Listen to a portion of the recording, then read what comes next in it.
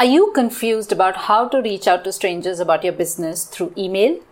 Do you wonder what to say to someone on LinkedIn or in a networking meet so that you get sales?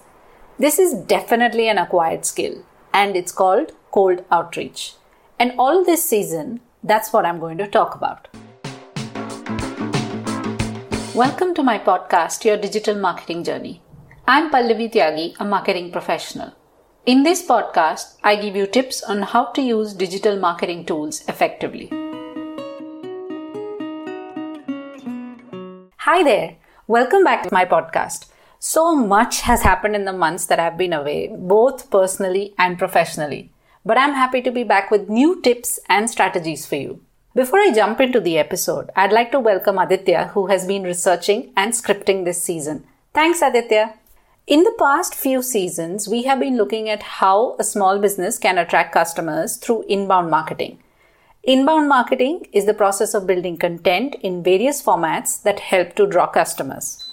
Inbound marketing is an effective marketing strategy in the long term for small businesses and should absolutely be a part of the business's marketing plan. There's a second kind of marketing called outbound marketing that small businesses can use. As the name suggests, this is a way of reaching out to a total stranger and telling them what your business can offer. Your offer could be a product, service, or even a collaboration. Since you've never contacted this person before and they do not have a clue of who you are, this process of reaching out to them is called cold outreach. The purpose of a cold outreach, as with any other marketing strategy, is to identify a potential buyer, then reach out to them through calls, emails, or social media, and then lead them towards a purchasing decision. Cold outreach can also be used to generate brand awareness. A dedicated cold outreach strategy for brand awareness will ensure that you are targeting specific people or businesses with your brand. But brand awareness does not mean spamming strangers with your latest poster or sending them a discount offer. No. The goal here is to allow the stranger the control of getting interested in your brand. Asking them to respond to something that does not require a lot of effort is a great start. Cold outreach followed by brand awareness makes a much better impact on the person. Everything is easier with an example, so let's take an example. You get an email or a call from a company that you have never heard of. In contrast, you get another email or a call from a brand that you know.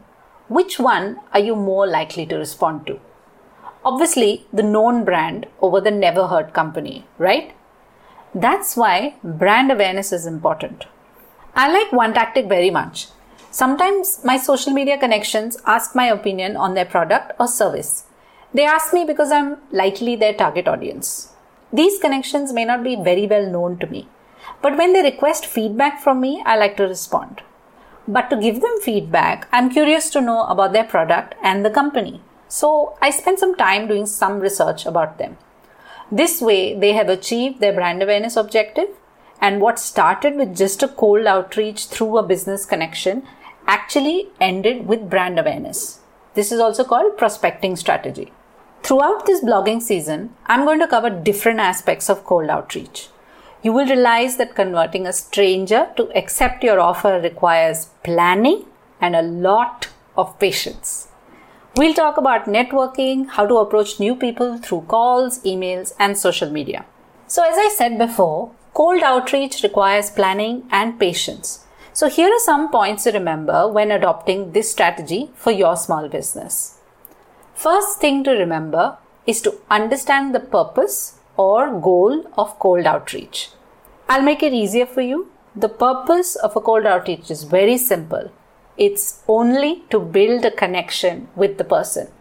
If you do not achieve that, then the stranger is not interested in hearing from you, let alone buy from you. People buy only from whom they trust. So first and foremost, build a relationship with that stranger. The next thing to remember is to define your ideal customer. Before you approach someone, know about them as much as you can. This does not mean that you collect their personal information about them. Rather, it means that you see whether they are a fit for your product. If they are a fit, then you can tailor your message to them to align it to what they require. The third thing is to build a rapport. Now, a very common mistake that businesses make is to ask for too much from the stranger in the first communication itself. Sending them a website link, talking about your product, its features, etc. can be extremely daunting for a stranger and will instantly put them off. Rather than being too salesy in the first conversation, invest some time in building a rapport. The fourth thing to remember is that short and direct is better. So building up to the previous point, keep your conversation short and to the point. Remember to not sell your company and product too much in the first message. You have to respect their time and only ask them a simple question in the first message. The fifth thing to remember is to always follow up. If you have messaged someone and they have not replied, it doesn't always mean that they are not interested. They may be busy or may want to check out your company before responding to you like I did.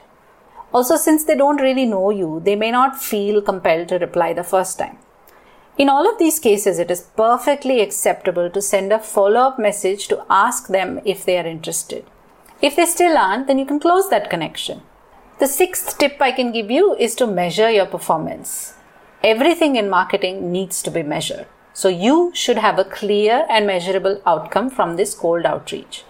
Are you reaching out to people to drive sales, invite them for a demo, or partner with you?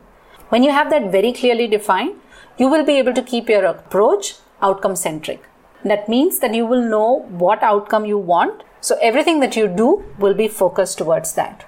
Now that you have an idea of what cold outreach is, let's dive into specific strategies. By the end of this season, I promise you will be able to employ this technique effectively for your business. So do come back next week to master the art of cold outreach. For more details about today's topic, you can read my blog. If you like the podcast, please subscribe to it. Thanks for listening.